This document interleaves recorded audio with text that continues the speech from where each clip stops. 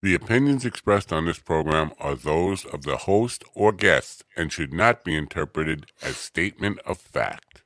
Or guest host. Independent fact-checking and corrections are encouraged. Can we get a cup of coffee in here, please?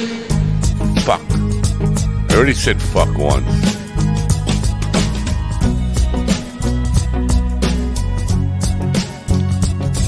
Throw another fuck in there. That's the second fuck of the day.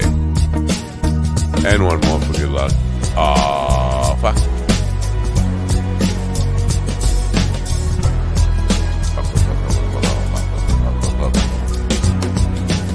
Damn good coffee. And hot.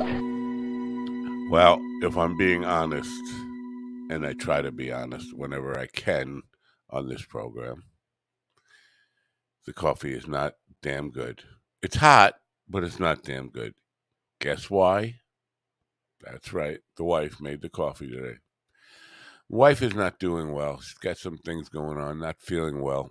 Got up at 5 o'clock this morning and made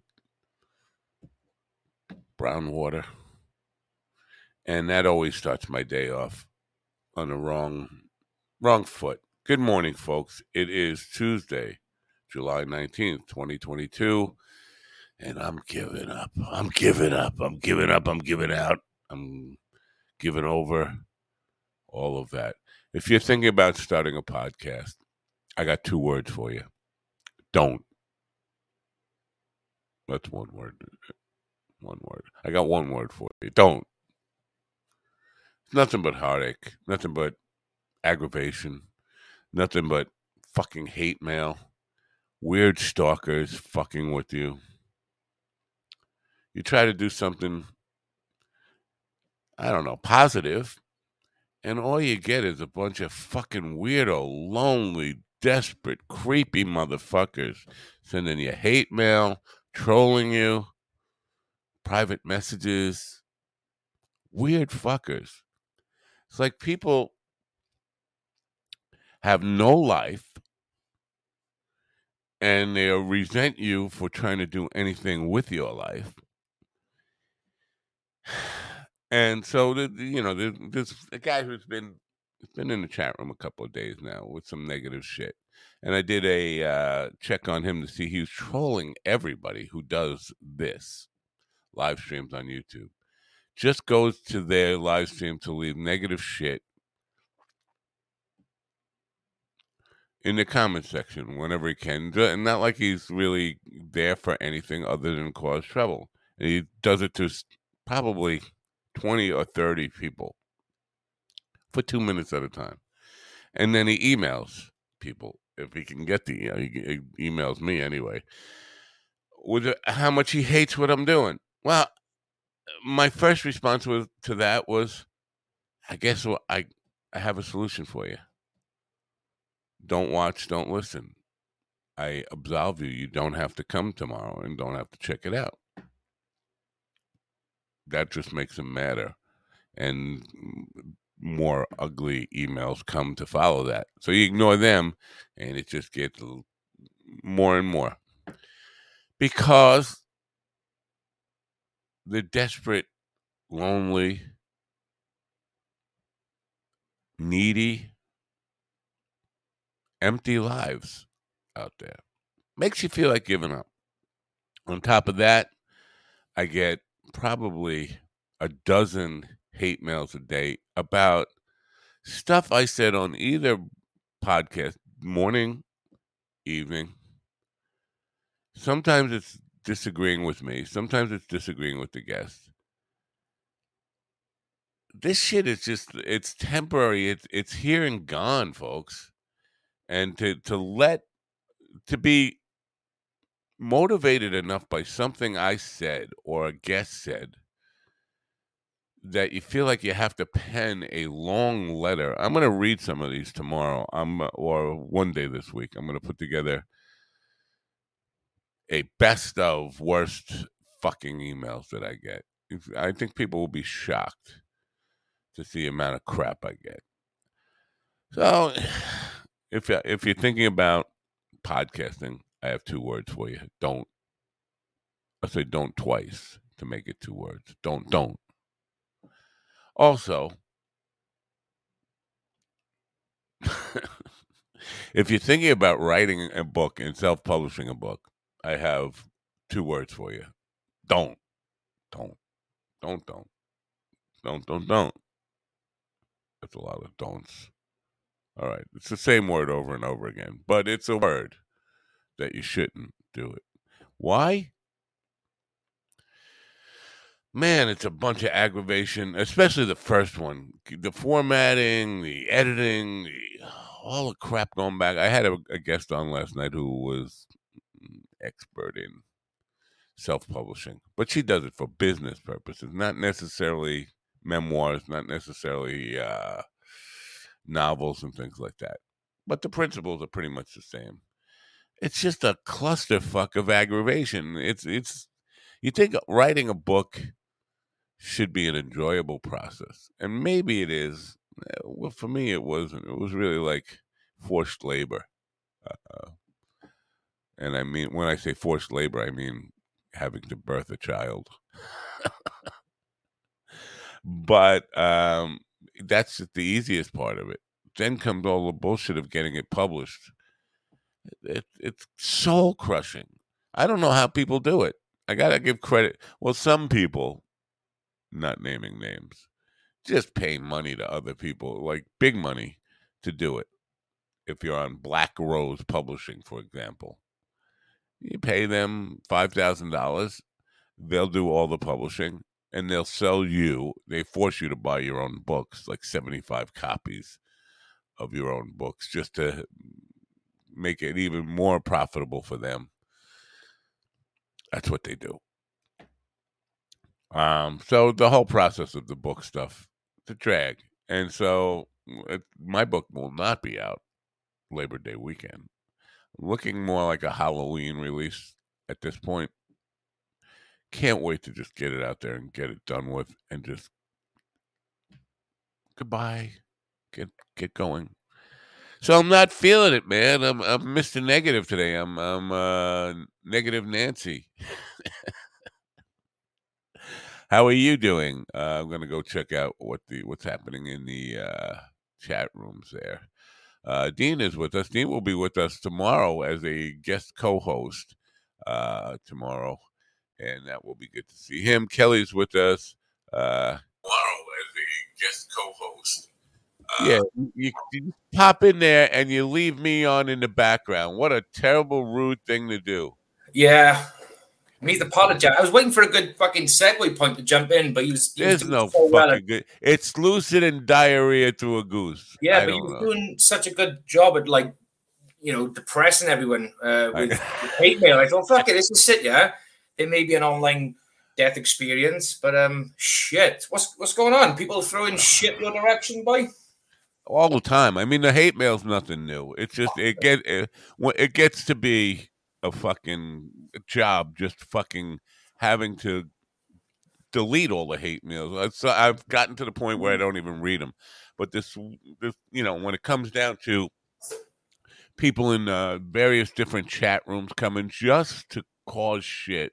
Yeah. And the old me is still alive somewhere within me that just wants to fucking find out where the guy lives, drive to his house, pull him out of his front door, beat the shit out of him on his front lawn in front of his wife and kids. I'm just going to say, in front of his family, to really fucking send a message, yeah. He probably doesn't have a wife and kids. He probably lives in his mom's basement, if that. Yeah.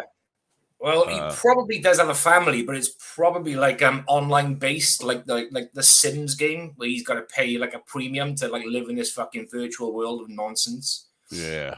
Probably an incel as well. Right. So you guys doing a show today? No, Thursday you've got Dykes and Man. Thursday, I think Thursday. next. You keep switching it around. Who knows what you fucking guys? Yeah, no, Thursday is the main day. We've had to shuffle a few over the last 3 weeks or so. It's been fucking hectic. But I think a week Tuesday, I think we're doing Last Rites. I think we're doing a movie-thon with Brett Brock. We're gonna watch like The Predator, and we're just gonna do fucking. Oh yeah, I saw that. Yeah.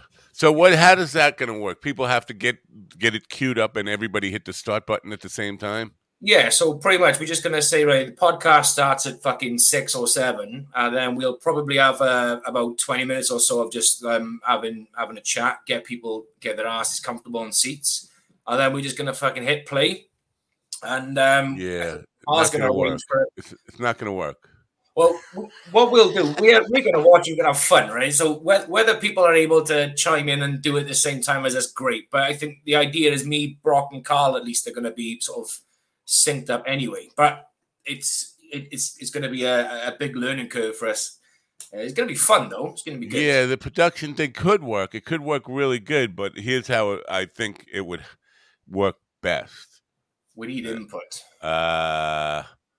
If you guys could now take it off the public feed and tell people there's a private feed, give people a private link. So if you're going to YouTube or Twitch, you can stream it so that they can actually watch it with you. You know, there's one feed, one start, and everybody sees the movie, like in the 3-screen. You know, the 3 commenters over to the side, and the movie's in the main box, like in StreamYard. You do it as a private thing, and you don't get banged or punished for the copyright infringement or any of that stuff because it's private. It's not going out. Well, this was the thing we were discussing where we mentioned it going back like end of early this year, was how can we get other people to see it without being taken down for copyright. So if there's a way around that, great. Obviously we can. Yeah, you basically just set everything to private and then send out the private link to anybody you want to. Even you can even put out the private link to the public. Yeah, and like a Patreon thing that's free. You know that. Right. Kind of Okay. Thing. Right. That sounds like a good fucking shout. Yeah, because I think otherwise it would have been. Because you'd be blowing it. Like it will be out of sync, so you guys will be reacting to something that somebody hasn't seen yet. That would be all. Yeah. That's it's. Yeah. Because we ideally want to do it live because we want to see the comments from other people as well. I think one of these things would probably work as a pre-recorded session, so we can obviously get in there and edit out the crap and whatever. But obviously, if there's a way of doing it like you said, like a free Patreon and send out links to people, that might be the better way to do it. Yeah, Kelly says you can do a watch party on Twitch with Amazon. So anything that's on Amazon, I guess you can play through Twitch. I did not know about that. I think it's on Amazon Prime. Yeah, it is on Amazon. Even if I got to pay for it, because I think what I will do, I would probably buy the film, but I will download it to my laptop so there's no glitching within the film. Because that's another obstacle as well. Is if I'm going to be on a podcast and streaming a film at the same time, obviously my bandwidth is probably going to fucking. Yeah, we should look into this watch party on Twitch. I think you can do something like that. She's right. I just don't remember how you do it, but it seems like a good way to go because then they cover you with all that stuff. Chad has done them as long as you have Prime. Yeah. Cool. So I wonder if it's the same rules apply for what Chad Chank does. He does the gaming online, and that's obviously you've got a full camera on the game. But no, I don't think there's any copyright issues with games being streamed live. But I don't know what the legalities are around it. But yeah, that's probably the best way to do it. Because that just playing it, I think you'd have some real like, oh, hey, wait a minute, they're reacting to something I haven't seen yet. No matter how close everybody hits that start button together. Yeah, it's gonna be fucking something's gonna be And there's different delay issues. You don't notice them when you're talking, but if you were trying to play music, you'd notice there's big delay issues, and it's different with everybody. So everybody would be slightly out of sync all over, depending on where they are. Yeah, well, we learned that lesson from I think the Podathon as well, didn't we? Where there was a bit of a delay on some guests who were on, just a slight delay. I don't think it was nothing excessive, but if you're doing like a movie-thon, then it's going to be a bit of a bitch. Yeah. What's going on with this Edinburgh thing? You going there to perform? Yeah, I got 3. Me and a comic friend of mine, Tommy Smith, we're closing 3 of his nights. So the good thing is, his comedy show is called Wrong Comedy. And when me and Tommy started doing comedy together back in 2019, we basically got branded as the wrong comedy, the wrong uns. So to fit into a comedy called Wrong Comedy is just absolutely fitting. He also said, my spies where you guys live have told me that you are perfect for this gig, so we just gotta take that for what it's worth. And but I'm looking forward because Carl knows this guy, Bob Walsh. Carl knows him quite well, so he's a pretty cool guy by all accounts. So I'm looking forward to meeting him, having a few drinks. This evil one guy, he's blocked. He's gone. That one of the dickheads I was talking about was just here. I just fucking blocked him. He'll probably find a way back in. Evillain 02. Yeah, I saw him pop in a few times on the chats over the last couple. I had no idea who he is. He's a dickhead. He's on everybody's live stream. Just goes there to cause shit. Yeah, he's like one of those guys who turns up to a comedy club just to fucking heckle and just think he's going to be the best in the crowd. He can't afford to get in a comedy club. Oh, there we go. And that's why he's stuck on a free stream. 2 drink minimum would break him. That was more than he makes in a year. Yeah. So this Edinburgh thing is pretty big, right? There's going to be, quite a few people there.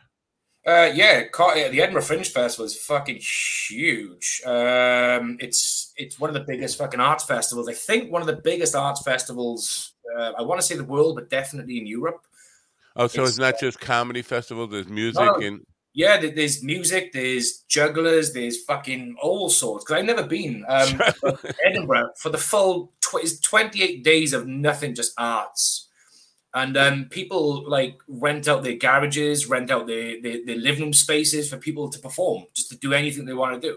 Like the whole of Edinburgh just turns into a fucking absolute like arts fucking town. That's all it is for 28 days straight. Wow. But apparently the atmosphere there's nothing but a great atmosphere though. I've never heard one bad thing about the Edinburgh Fringe. It's always well reviewed. It's I'm so fucking looking forward to doing it. So you've been there when you haven't performed. You've gone to it as a spectator. I've never been there. Never been to Edinburgh. Never been to Scotland before. It looks absolutely fucking great though. Williams with this. I put out a thing that I have no guest host today. Now I got like guest host on Facebook. I got 4 other guys wanting to be on here this morning. So that's cool. It's always good to know you. Yeah. Hey, Will Conway, peace. I like the backdrop, man. It's good. Thank you. What's going on with you, William? You lost your job. Oh man. Okay. So some people. You know what? It's probably a good thing. It's probably a good thing because it really frees me up to go on to let this trip to the Midwest be going on the road, and I'm just gonna work, man. Like for real. I'm just gonna I'm gonna beat the door down basically. Love the attitude. Well, the thing about it is that, I had an argument with my boss, and it comes down to this is not the kind of stuff I'm meant for. I know what I'm meant for. And when you know what you're meant for, like it's real hard to do regular shit. You know what I mean? Yeah, that's me. Yeah. It becomes so aggravating. Like every moment you're doing it, you're like, I'm wasting time that I could be doing something else.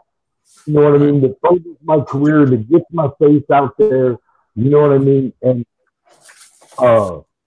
and the way the world is, who knows how much time we actually have left? I got to get going. You know what I mean? No, that's I basically live by that every day. I say that, especially me, because I'm significantly older, supposed to be dead already. But no, I get it. No, it's always it's a freeing thing. Believe me, I know exactly what you're going through. It's like, now I'm free to do what I really want to do. But nobody ever really enjoys getting their income taken away from them, and all of a sudden like that. So it's kind of could be depressing. Well, and I mean, so my wife, because the family has been working out here, and so my wife talked to my boss, and she she made it to where we could stay here, and my wife and son are just going to take over, and I'm really not with the stuff that goes on. Cool. So that's fine. I'm going to focus on my comedy. I got a few gigs coming up, which I believe will definitely help me get more. And you need to get a plane ticket over to Edinburgh. Go hang with Jamie and go do. Come to the Fringe, man. We'll hook up. We'll party. We'll do a bit of comedy. We'll ruin people's day. We'll fucking. If I could get a passport, that'd be great. But I can't get a passport, so. That's okay. Just get yourself a fucking rubber dinghy or an inflatable, man, and just claim asylum, brother. Is that true? It's because you're an ex-con, you can't get a passport? Is that the deal? No, because I owe back child support still, is why I can't get a passport. And they basically don't want you leaving the country if you owe child support. So really, there's a lot of things that you can't do if you. But I left prison owing $82,000 in child support, and now that number is around like 30,000 or 40,000. You know what I mean? So I put a significant debt in the 5 years that I've been out. But if they think you're gonna move to another country, I mean, obviously, if whatever, I don't know. I do think that it is to avoid people evading their responsibility. Yeah, I do think that's the main gist of it. Yeah.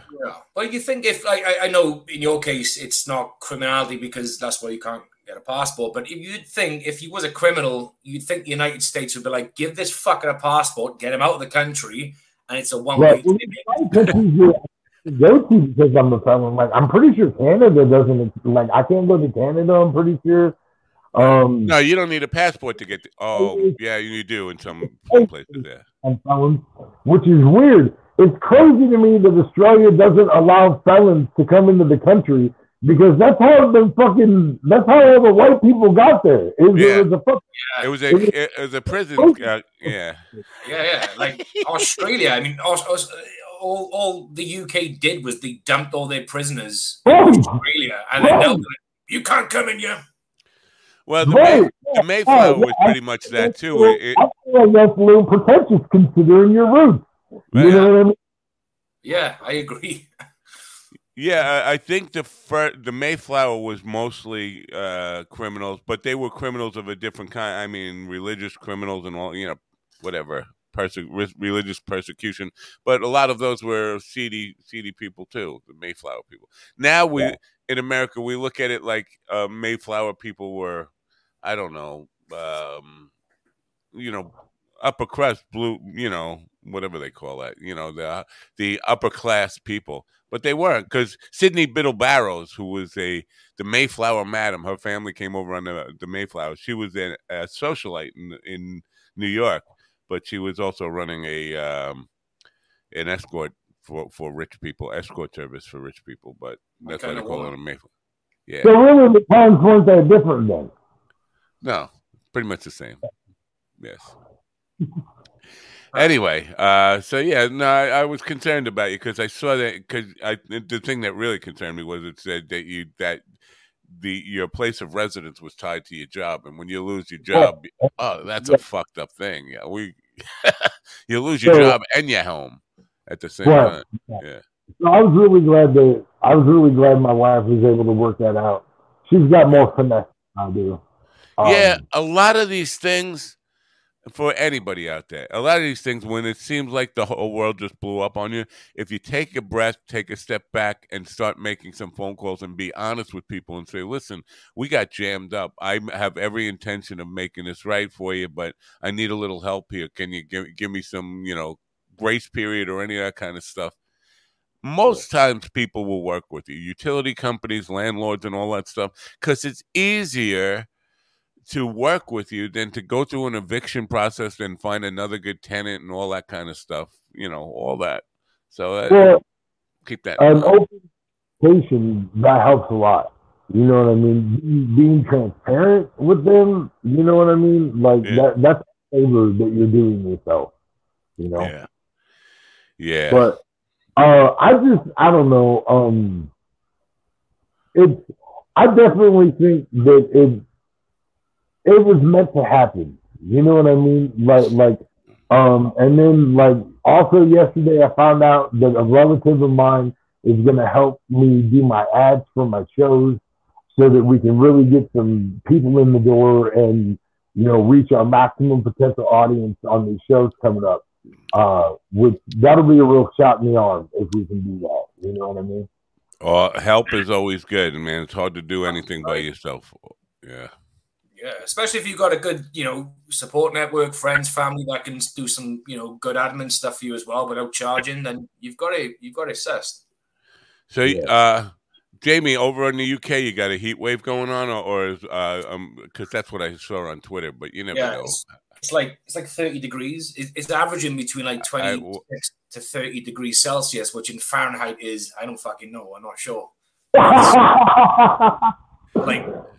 It's horrible. It's like I'm sitting down now, and my sweat is running through my shirt, like down to my back. The sweat from my my waistband is dripping down into my boxer shorts. My balls are getting stuck to my leg. Just like it's like basically going off the booze and the pills for 48 hours, and you just like beads of just sweat, just like. Yeah, the sweat stuff, that's summer. I mean, here, right now, we are going through like a serious humidity situation, but it's like that that's why they call July and August the dog days. William, you're going through that too, right? You got a bit of a dry spell out there, though. No humidity. Well, we did have a lot of rain a couple weeks before. Oh, wait. Hold on, something just went really weird with your mic settings. Try that again. Something died. Okay. Is everything okay? Yeah, fine. Okay. So we did have a lot of rain like the couple weeks before the 4th, and then it hasn't really rained much. We've had a lot of like lightning storms. Like I see a lot of lightning, but we haven't gotten rain. But that's part of how you can tell it's super hot. That's heat lightning. Yeah, that's what we call that. Yeah. Heat lightning. We've had we've had a drizzle today. Within the last 15 minutes, we had a bit of rain. I mean, it was a light drizzle, but there's this smell in the air.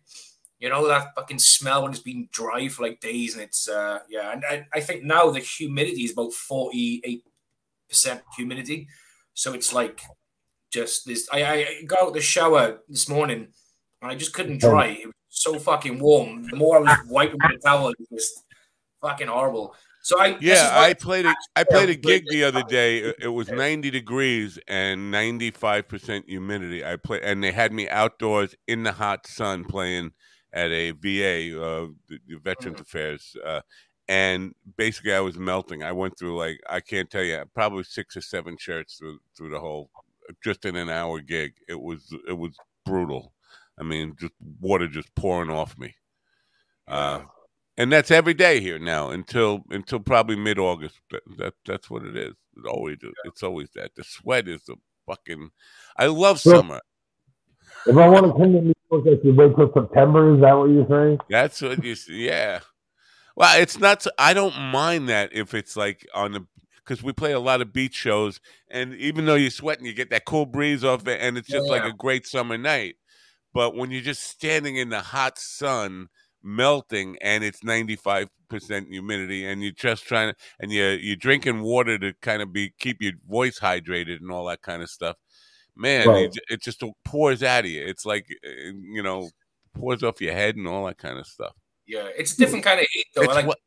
If you're by the sea, you've got that beautiful breeze coming through as well, and it's like any beautiful place on the Mediterranean. All their little towns are basically designed to sort of trap the breeze coming through.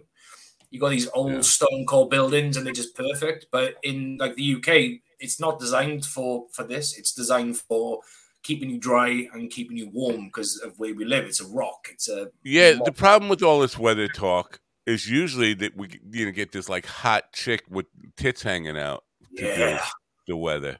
And in front of a map, and every time she moves, it's like she's gonna pop out. And I get excited by pop outs. Do you guys still get excited about pop outs? I mean, I'm 63 years old. I still a potential pop out Not even a pop Yeah, out. It's like you're waiting for it. 100%. Yeah. I even find myself, if it's a picture of like a hot, weather forecaster, I always find myself zooming into the picture just in case the camera didn't pick it up live, and I'll find that pop out baby. I'll find that pink gem at the end of that little burger nip, and I'll fucking zoom in, and I love it. It's great. It's nothing better.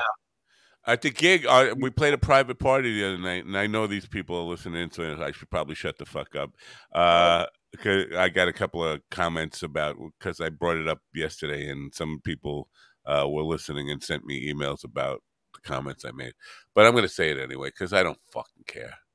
There was this petite girl with a really pretty little girl, but she was wearing this one-piece thing.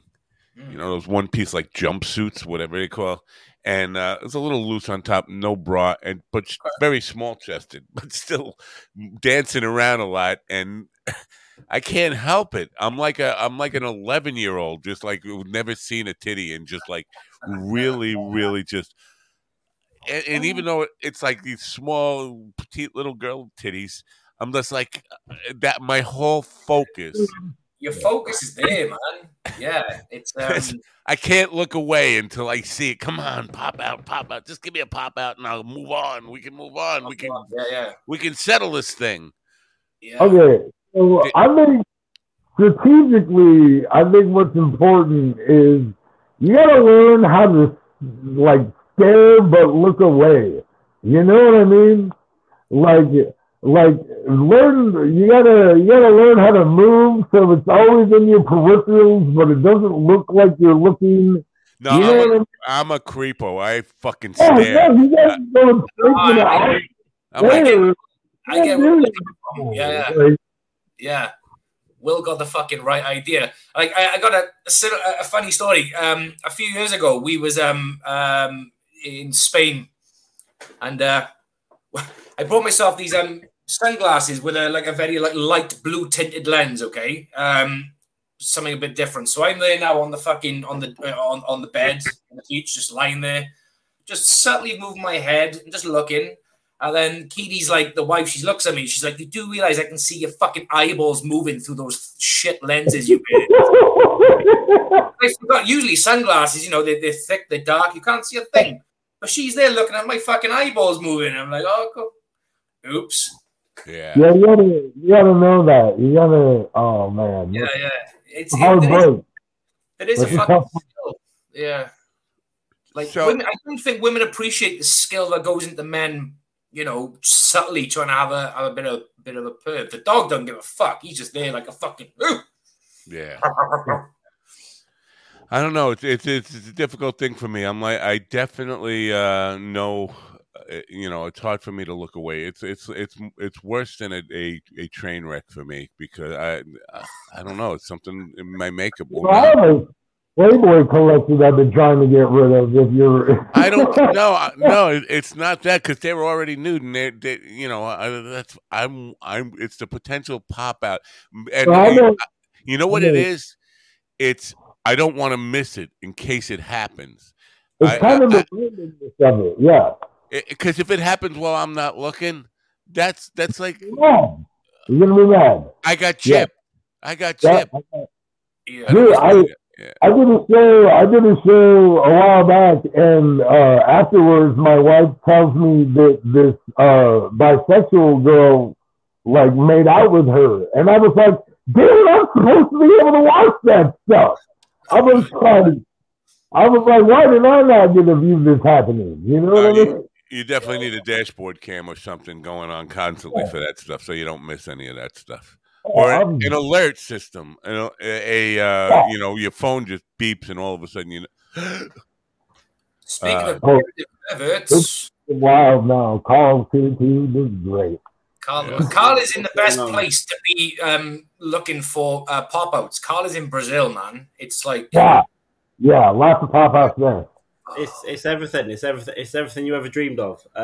What's going on today, guys? What have we heard today? We've heard someone get banned from the chat. We've heard some live stuff. Everything's going to be fine, William.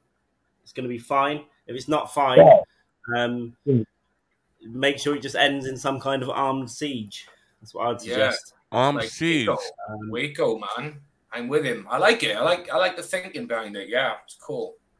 Take as many people with you as possible as well. I don't know. I don't think that's the way I want to, because you get that definitely is a certain death, and I don't think that's the way I want to go. I actually Butch and Sundance has got me a little depressed, because I watched on YouTube the other night something I've seen before on Butch and Sundance, and basically they kill. It was a murder suicide in the end. They were trapped, and Butch shot Sundance and then shot himself. Yes. It's like, that's not the way you want that story to end. I want that story to end. I don't know. They got away, and they will. Yeah. I don't want to die in a siege like that. I'd rather. Doesn't the original end in a way where they don't? That's the movie is kind of, they just got away to Bolivia and all that kind of stuff. And in the movie, the army shot them down, and that's fine. I'd rather that. I'm going to contend here that the way that movie ends, they leave it open-ended, because the way the movie ends, yes, they're surrounded by the army, but they decide to rush out of the building, and they just kind of zone out or zoom out, and you don't see Butch or Sundance. You just hear a bunch of gunfire, and then it fades to black, leaving you to wonder, did they get gunned down or did they get away? Yeah, but they'd have to be pretty fucking good to outgun like 500. Really, you just got to shoot a hole in the perimeter. You know what I mean? If you shoot like the four guys in this section and run like hell, these other guys are shooting at nothing. There's probably clouds of smoke everywhere. It's probably a little dark. You know what I mean? And this is Butch and Sundance, man. They could have scared it out of there. Try it. You should try it tomorrow, I think. Just try and make a perimeter. Oh my God. I'm not holding up anywhere. You crazy. Don't plan it. Just do it. Just go for it. I mean, if I was in the position of Sundance or Butch, I just fucking shoot someone in the dick, and then it'll make them think twice about fucking firing back. He's gonna shoot. Yeah. So, but the one thing I was watching last night was a documentary, and basically they were found against the wall. Butch, Sundance had a shot right through the forehead. It was Butch's bullet that was in his head, and then Butch shot himself in the mouth, according to the documentary evidence. Now, so it was a gay thing? That you can never say, because they didn't do any DNA tests. You can't say that it was definitively them. It was two American gringo banditos down there, so who knows? But I am totally a Old West fan, all this kind of stuff, all that lore. Yeah. You guys over in the UK, did you ever care about the American West and all those kind of stories? Just because from my point of view, my dad used to love the movies, right? Or does. So I grew up watching all that stuff. Yeah. John Wayne. I can't stand John Wayne films. They just bore me to death. But I do like a couple of spaghetti westerns I like, and there's this film I love. It's not a western as such, but it's called The Proposition. It's based in Australia. What a fucking film! It's an amazing film. It is like a western, but it's an outstanding film. Yeah, well, a lot of cowboys, and I was wondering why, because when Butch and Sundance escaped to South America, they were looking for Carl, obviously. But the Pinkertons found them there. I thought I had was, why the fuck didn't they just go to Australia? Because the Pinkertons were going to follow them all the way to Australia. I don't think they would anyway. But that would have been my idea if I was with them. I would have advised them just head to Australia. But where William is, everything is about Billy the Kid. New Mexico, if it's known for anything, if it's got one rock star, it's Billy the Kid. Billy the Kid is the biggest celebrity in New Mexico still. Oh, it's New Mexico. I heard there was a town in New Mexico called Truth and Consequences. Is that right? Yeah. I'm not sure. Yeah, I heard that yesterday. It was named in the 50s after a radio show or something. Yeah, there's a Truth and Consequences, New Mexico. Not much of a town. What a name for the town. No, it was named. Like in the 1600s or something. New Mexico has some of the oldest established civilization in America, in the United States of America. It wasn't part of the United Because States it's of America. Mexico, right? Yeah, it was a territory. It wasn't even really part of Mexico or the United States. It was just out there. It was just a territory. Yeah. Yeah. And some battles were fought there. But so I've been like deep back in the rabbit hole of the American West because almost all these banditos, the Jesse James, Billy the Kid, Butch and Sundance, people like that, they all have stories that the official story wasn't true. They didn't get killed here. They actually escaped, and they had people claiming. There was a guy who claimed to. J. Frank Dalton claimed to be Jesse James in the 1940s or something. Brushy Bill Roberts claimed to be the real Billy the Kid in the 1950s. They all have those stories behind them. If you're American, can you call yourself a bandito, or is that cultural appropriation? What's going on? I think it is cultural appropriation. I mean, the Badger gang that calls themselves that. Yeah. Yeah. They're out there making tacos. It's wrong. The Frito Bandito. I am the Frito Bandito. Well, Kat, actually, there were like 5 or 6 people that volunteered to co-host today, but none of them can replace you. No, it takes a lot of manpower. They all bailed? Yeah. Unbelievable. Yeah, I mean, look at what look at all of this. Oh, I'm going the wrong way. This over here. All right, keeping things all over the map here. Jamie posted a picture of his legs this morning, and I couldn't find a way to share that with Scott Curtis for some reason. Maybe Yeah. I got one. bits. Apparently I have legs like an undeveloped child, which there has to be a way to. I don't know why I could not tag Scott in that. I think it's very important that Scott sees that immediately, so we get some reaction. They're the ones. Yeah, baby. Please, they don't look bad from that angle. It's from the side where they look weird. Yeah, it's from the side where they look like fucking Ian Dewey legs, just like polio child. What's with that? Have you had like have you had rickets or something? What did... Oh, it was just the angle. I think I was wearing like fucking tight shorts as well, and they were just like they just didn't look good at that angle. I do have skinny legs. You look like a little kid. I mean, it's not just your legs. You look like a little kid. You look like a little kid with a beard.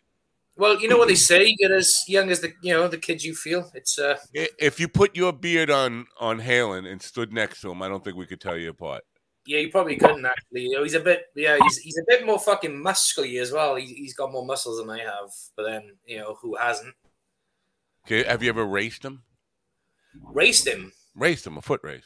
Oh, I run around with him. I haven't raced him as such, but I'm sure he could be. I mean, he plays rugby, so he's probably fitter than I am anyway at the age 11. So he's probably faster than I am as well. Oh, here's what I want you to do. I want you to get, at some point in the very near future, I want you to get Keely to videotape this. You running a 100-yard dash against him. All right, I'll do it, and I'll send it to you, and then we can, put it on a poll. Who's got better legs? Yeah, everybody. I'm putting this out to everybody in the chat rooms too. Just send me some really humiliating stuff that makes you look terrible, and I will use it as I can, however I can. Cool, bro. I mean, if you want humiliating material, just go onto my YouTube page and just see some of my first stand-up gigs. They were fucking atrocious. Yeah. There for a few of them. He hosted some of the shows. Fucking. Yeah, that's true. So, are you staying off the pills? Where's Carl gone? I don't know. He just disappeared. That's Carl. He just does that. He pops in. He pops out. He pops back. He loses his Wi-Fi. He pops in. He pops out. He comes and goes. There we go. He's a come and goer. Hell no, yeah. you got to get off these pills, these opioids, these whatever. I know I'm lecturing you, but I'm also I got to stop smoking pot, man, because it's making me sleepy all the time. Too fucking sleepy. Yeah, but I get off the pills. Reduce my consumption of opioids. Keely's made sure of that, so I'm okay. I'm all right. Well, the way to make sure of doing it is throw them all in the bin and go to the doctor and say you're addicted, so don't give you any more. That would be the way to get off them. That's one way. That's one way to do it. Yeah, that's You want to stay addicted. This is the problem. You have to get to a conviction within yourself that this shit is gonna ruin all your ambitions and everything you want to do. Yeah, all I do now, I wake up, I take a citalopram, I take 2 painkillers, and I have a cup of coffee, I have a smoke, and I feel sort of good for the day. It's I don't chew them like I used to. But, this is intervention. Great, okay, the intervention. But yeah, no, it's I'm okay. I'm fine. This kind of intervention is good because people can't see the cars parked and just drive past. Because that's generally what happens. You hold an intervention for a guy, and then he comes home and he sees all these cars of people he knows. He figures out what's going on. What's going on? Yeah. Just go straight past. Just go straight past to the bar. Fuck, I ain't going in there. I know what this is. Yeah, and the next thing you know, remember the episode of The Sopranos where who the fuck? What was his name? I want to say one of the ones who got bumped off. He left behind a kid. Christopher, his nephew. Yeah. No, Christopher. No, not Christopher. The one he got shot on the boat. Yeah, the one that got shot on the boat by all of them because he was a snitch. Paulie, Big Pussy. Yeah, Big Pussy. Yeah, and then Tony had a phone call from his wife to say, "Oh, look, my boy's doing this, that, the other. I need you to buy me a house elsewhere." And Tony was like, "Fuck that, I can't afford this." So he ended up basically fucking arranging for his kid to be taken away by the authorities and banged up in some fucking asylum because it was just cheaper. That's what's going to happen to me. No, we're not gonna let that happen. You're gonna give up these pills, or we're gonna come over there and butt fuck you on the stage in Edinburgh. I was hoping that was going to be the case, and at the end of it, we could just make our own aristocrats. Ta-da! That's disgusting. What do you call this? The aristocrats. We can film it. We can send it to Provenza.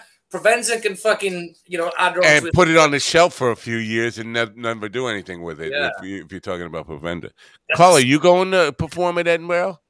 It's currently towards the likely end of that. Yesterday, I wasn't sure. I want to go. It just depends if my voice will hold up.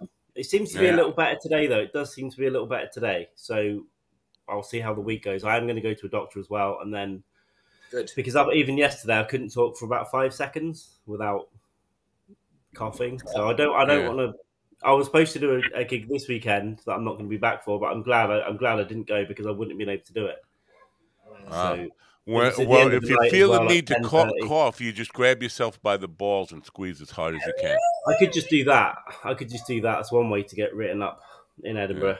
Yeah. Edinburgh's mainly full of wankers trying and get discovered and be famous, and then try and put on their hour where they have a serious section in the middle, and then they all get into debt on their parents' credit card. That's basically what it is. Could it cost you 10 to 20, 30 grand to go and put on a proper show if you want to rent a venue? Yeah, and then you got to make it back. Can we talk about the photo that you posted on Twitter yesterday? Because it was a mystery thing. Yeah. What the fuck? You said, forget what you said about it, but traumatic or something. Dramatic. No. The first one I just said, good news from here, bad from everywhere else. And then I said, no, I meant that was too dramatic a post, bad news from one other place, which is basically thinking about not being able to gig for a while. But it was the police department. I was thinking you got arrested or something, no? No. I had to go there I went there to extend my visa yesterday, but I went Friday and got turned away because I didn't have one of the documents I didn't think I needed. Every city's different. Every person's different with what they want. But I went there yesterday. Now, I may or may not have stretched the truth in some of my paperwork. I may not have. I'm pretty good. I'm pretty good at making documents, is what I'll say. I'm pretty good at it. I had a nervous 30-minute wait, stood outside the Policia Federal. And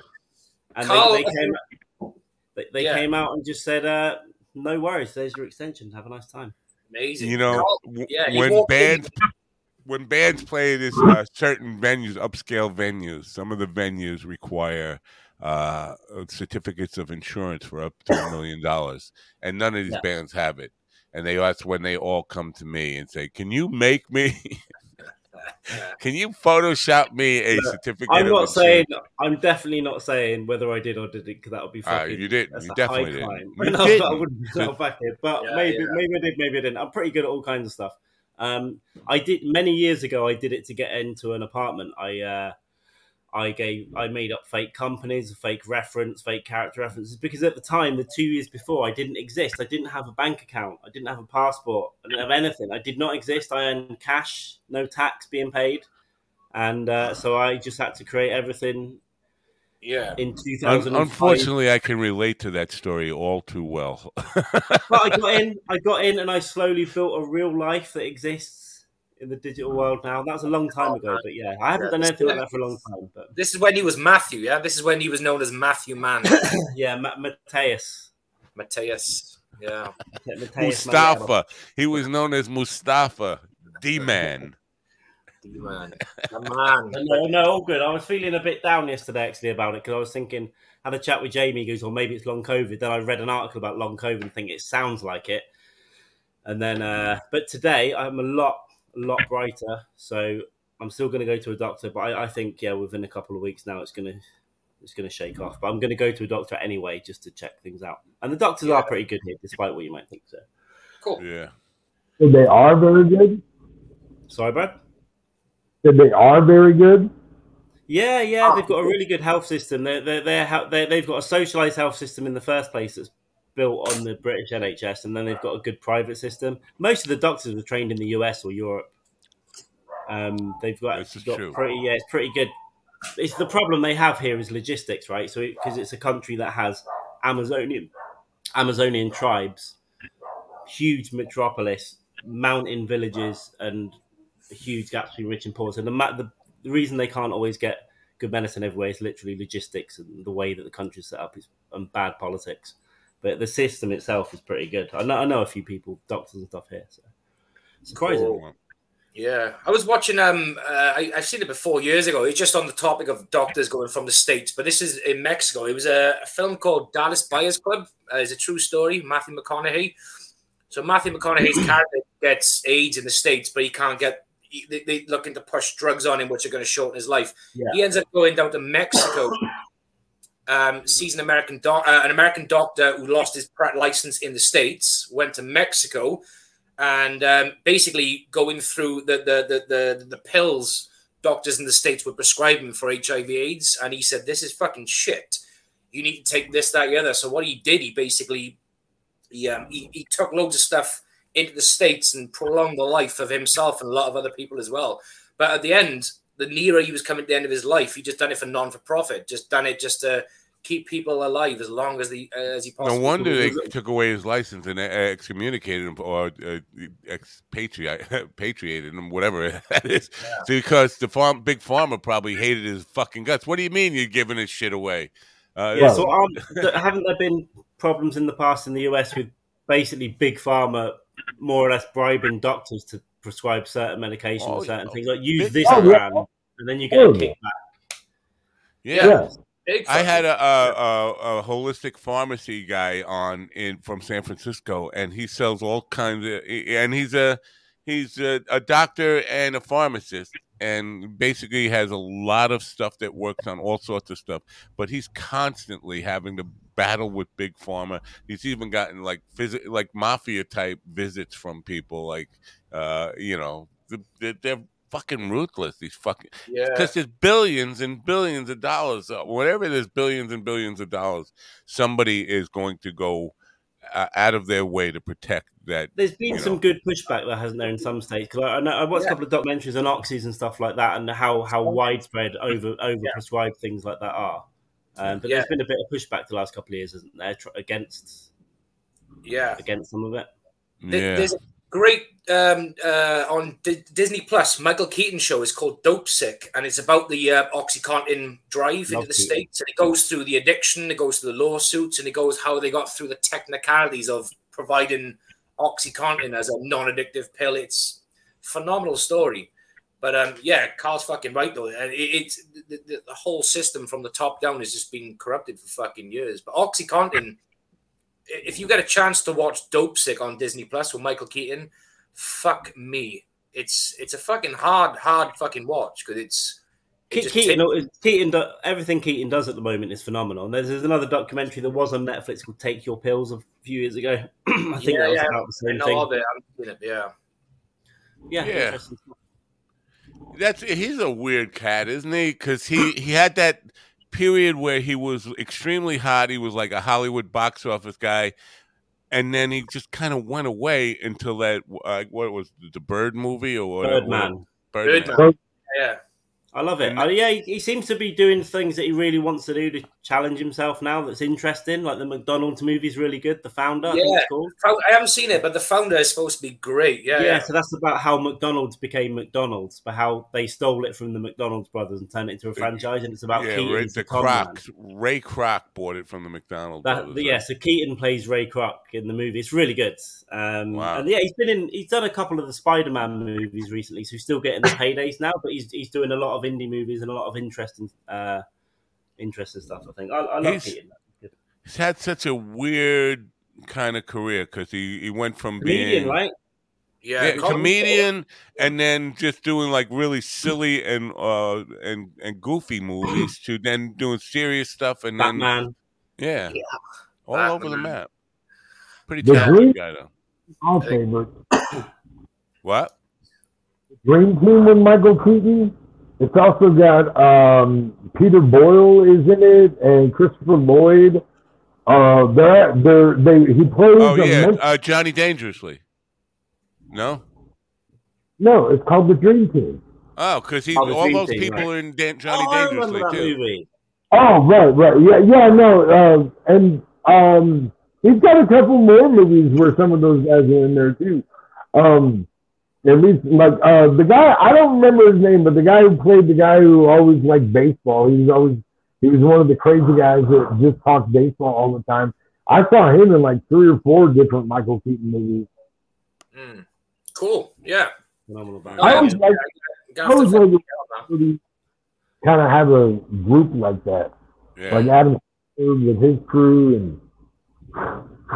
Johnny Dangerously was a fucking great movie too. I mean, a great comedy because there were so many cool lines in there that were at the time they were like appropriated into like like The Godfather or JFK Back into the Left. Those lines that came out of that people would repeat all the time until everybody got sick of hearing it. And like basically like Goodfellas, funny how, I'm funny. Funny how? Like a clown, do I entertain you? What do you think of Oscar? I just watched that for the first time the other day. My wife showed it to me. I've never seen it before. It's with Sylvester Stallone, and it's definitely a spoof movie. Like, it's ridiculously, it's full of ridiculousness. I don't know it. Never heard of it. Yeah, it's called Oscar. It stars Sylvester Stallone. I'm pretty sure it's from like the late 80s or early 90s. Interesting. Oscar? And it's a mob. Like, he plays a mobster that's trying to go straight. Like, this is the first day of him trying to go straight.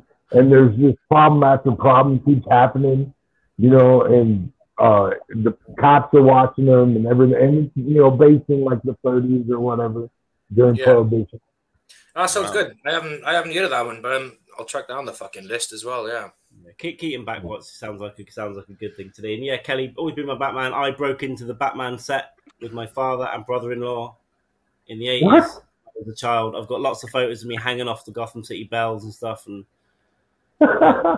wow, I didn't know they shot that in the UK, but they shot it at Pinewood Studios. The original, the first Batman with Keaton, they shot it in Pinewood Studios, which was about 7 or 8 miles from my house. That wasn't Tim Burton directing that, was it? Yes, he did the first 2. The second one that was kind of tame for Tim Burton because usually his direction will take things a lot more unrealistic, I think, or surreal. Yeah, I think he definitely had his touches to it, but I think he wanted to balance a bit of the Batman lore as well with his own ideas. But it made it it took it away from the TV show, I think. Yeah. And, I think the TV show was just ridiculous, and it was kind of made to be. It was ridiculous on purpose. Like there was there were a lot of campy, ridiculous, like they did a corny movie of lines that, in it. right, with Adam West, and he got bit by a shark, and the shark is hanging off his leg, and he goes to utility belt, and it wasn't there before, but it's like anti-shark spray. It's just there. He had his shark repellent on his shark repellent. Amazing. Yeah. We're having a big problem with that right now, and we're not used to. I mean, we've had sharks. Of course, Jaws is about Amity, which is based on Amityville. Even though they put it in Massachusetts in the movie, that whole the captain is based off a guy who was based in Montauk here. So the great white sharks we've had issues with them, but right now it's like Australia crazy. We're having shark bites every day at our beaches. Sharks showing up everywhere. We get in the area I'm in now. You actually get great whites around here sometimes as well, and they come right into the bay. But not too often, but it does happen. But as far as I know, sharks don't even like the taste of people, but the great whites are aggressive, right? They'll just bite. Yeah. They won't taste you. You'll be gone so quick that it's like a peanut. You're like a peanut to a great white. It's like like a wasabi peanut if you don't like wasabi, because most of them they'll take a leg off and then go, "That's disgusting," and spit the leg back out. They're not even eating you. Just like, nah, that's fucking rude. Listen, if you're gonna bite my arm off or bite my leg off, at least if you pick the fucking one at the buffet, eat it. Don't waste my extremities. Right. So you got a lot of sharks out there, William? Yeah, in New Mexico, we're swimming with them. Yeah. No, what do you got? Sharks. What do you got? You got snakes? You got what do you got? You got scorpions. I'll tell you what the bane of my existence is right now is prairie dogs. But couldn't kill these prairie dogs for nothing. But yeah, there's snakes out here, rattlesnakes. So you hear them coming, but I'm deaf, so I don't hear it. You know what I mean? So I just watch where the fuck I'm going. Down. No, in Portales, where I lived, there were no fucking rattlesnakes or anything, and that was desert. But there were not. I never saw a rattlesnake. Never saw a scorpion. Nothing the whole time I was in New Mexico, and that was birds of prey. My friend that's out that way said he was dog sitting, and he showed me the dog's back. It was covered in talons, where a bird tried to pick the dog up in someone's garden. Wow. But so you had to watch every time it went outside. That's to just watch it and just make sure it didn't go too far. If it's a small dog, it looks like a fucking rabbit to a bird, right? They're like, I'll have that. Yeah. Well, we like where I live, every now and again there's this big, huge fucking heron bird, huge fucking thing. The wingspan's massive, and they will pick up a fucking small dog or a baby or whatever. They're midget. Powerful things. A midget, they'll grab a midget, yeah. They stay out the way, but they're big fucking. When I was a kid, I remember walking down to my local park to meet my friends. And all I could hear was, and I fucking looked up. There was just this heron just fucking flying over, but the wingspan is so fucking powerful. I don't think I've ever seen one fly. I've seen them chilling out in the lake or something. Yeah, turkeys are like the turkeys are like fucking pterodactyls when they fucking fly dangerous over. Shit, I've never seen a turkey fly. Yeah, I don't think I've seen a turkey fly. Yeah, they fly here. If you scare them. Yeah, because I'll get like 100 of them out on my front lawn. And if the you farm walk out, ones are clipped, aren't they? Probably. I've only seen them at the farm where they clip the wings again. This is just the Holocaust for you guys. Just line up. They sleep in our trees. They go up in the trees at night, and that's just a fucking weird thing because I'm kind of deaf from too many years playing in the rock bands and stuff. And I don't hear them. But everybody's like, those turkeys sound so fucking spooky up in the trees. I'm like, I'm not hearing it at all. But you look up. And they went up trees. Yeah, they fly up into the tree and they sit I've up only there. seen a turkey look stupid, and I've eaten a turkey. Right. Yeah. Christmas, never 2 times. They got these necks. They look like they just given birth from their neck. Just fucking horrible cunts. Hank is probably barking at the guest who's supposed to be here, but he's not here. His name is Jerry Dymond. Jerry Dymond. He's a comedian. Looks like to me. Again, he's another one that I don't know anything about. But it looks like he started comedy in 2012, which is, that's 10 years in. He should be, right. If it's going to happen, it's going to happen by now, right? 10 years in. That's how long it takes to get competent. He's old. Right. So I Googled him, and this morning, and all I found was obituaries. 10 pages of obituaries. Like, this can't be the same guy. But he's not here. Have you seen the picture you're having him on and they think you're trolling? It could be.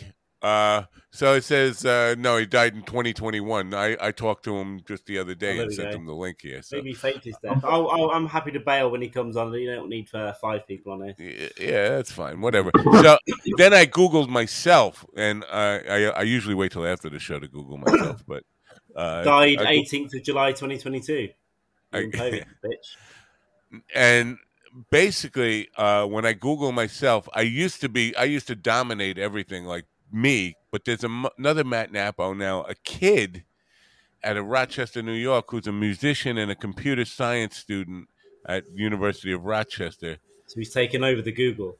He ranked first, which upsets me, but he's a computer science student, so that explains how and why he ranked first. Exactly. Yeah. But it concerned me a little because when I looked at him, his picture is there, and I said, "This Matt Napo looks a little bit like my son." Where you been? Wait, you better do some math. This is my concern. Get the Pythagoras theorem out. Where was I 20 years ago? I was never that fertile to begin with, to be honest, because my whole life. Happens when you don't expect it. Yeah, but I wouldn't be surprised if one of those times, because I fucked way too many women and never used any protection to not get. I only got my wife pregnant once. Yeah, all those times, hundreds. I've made a lot of errors in the past, and I sometimes think there could be a psycho out there with a kid. But that's word coming out of prison is that I was gonna have like baby mamas coming out the woodwork. Yeah. Well, why? Because they know if you're coming out of prison, you got no money anyway. So it's not like baby mamas will only come out of the woodwork if they know that you can help support. So one of my kids I actually met while I was in prison because his mom basically tried to use me. I thought you were going to say you met him in prison. Like it was crazy. So this is the true story. What I'm telling you is absolutely what happened. So it's like the day before Christmas, I get called down to the case manager's office, and she informs me that I'm going to have a special visit tomorrow with my son, who I've never met, who is like 12 at the time, and his mother are going to come in and have a special visit with me. I did not approve of any of this. Like, I was not even, like, I guess I could have got called for the visit and not shown up, but I didn't think that was, like, that wasn't the right response. But this was not how I wanted to meet my son. And the reason that she brought him is that he'd been having a lot of problems. And, like, he recently had taken his, like, PlayStation controller and bashed his sister in the head with it in a fit of anger. And so his mom was like, you know what? I'm going to show you need to shape up. You're going to go meet your dad in prison. And it was the most uncomfortable, like, visit of my time, for sure. Like, it was probably Why did you beat your sister's head in? What did she say? Of my entire in prison. Like, dude. Fucking hell, Will. That's intense. That's really fucking. I had, like, 2 more visits with him. And then, a few phone calls, a few letters, and then he told me that he didn't want anything to do with me. Did you know he was? Did you know he existed before that? So prior to going to prison, I had heard rumors about Sarah having a kid and her saying that it was mine, but there was no paternity at that point or whatever. Wow. We didn't do a paternity test until I was in prison. Wow. Well, and so do you still keep in touch with this son? No, he doesn't want anything to do with me. And last I knew, I don't think he was doing all that well, but he didn't want contact with me. I know where he was living, but I haven't heard word about him for a few months. And he was not, he wasn't straight. I don't know exactly what his sexuality was, but the family that he knew, his mom, and she had married a guy and been married to him for like a decade or so. And so the family he knew growing up was not cool with him when he came out of the closet, and I don't think that went very well. Well, I got news for you. He's in the back end right now. Well, let's bring him in. Oh, I'm just kidding.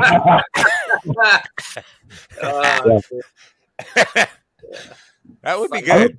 William Conway, this is your life. Holy shit. We know Napoli's going with whatever he wants on that show. Like that for real, man. Like, I don't know how I didn't end up on them shows. We have William Conway Jr. on the line. I'm gonna buy some shirts. I'm gonna buy some shirts next week. I want this style, this kind of stuff going on, and some shades. I'm gonna get it all organized next week. Improve the black t-shirt and jeans. Yeah, you gotta color up, man. You gotta fucking, Raul Duke it up, son.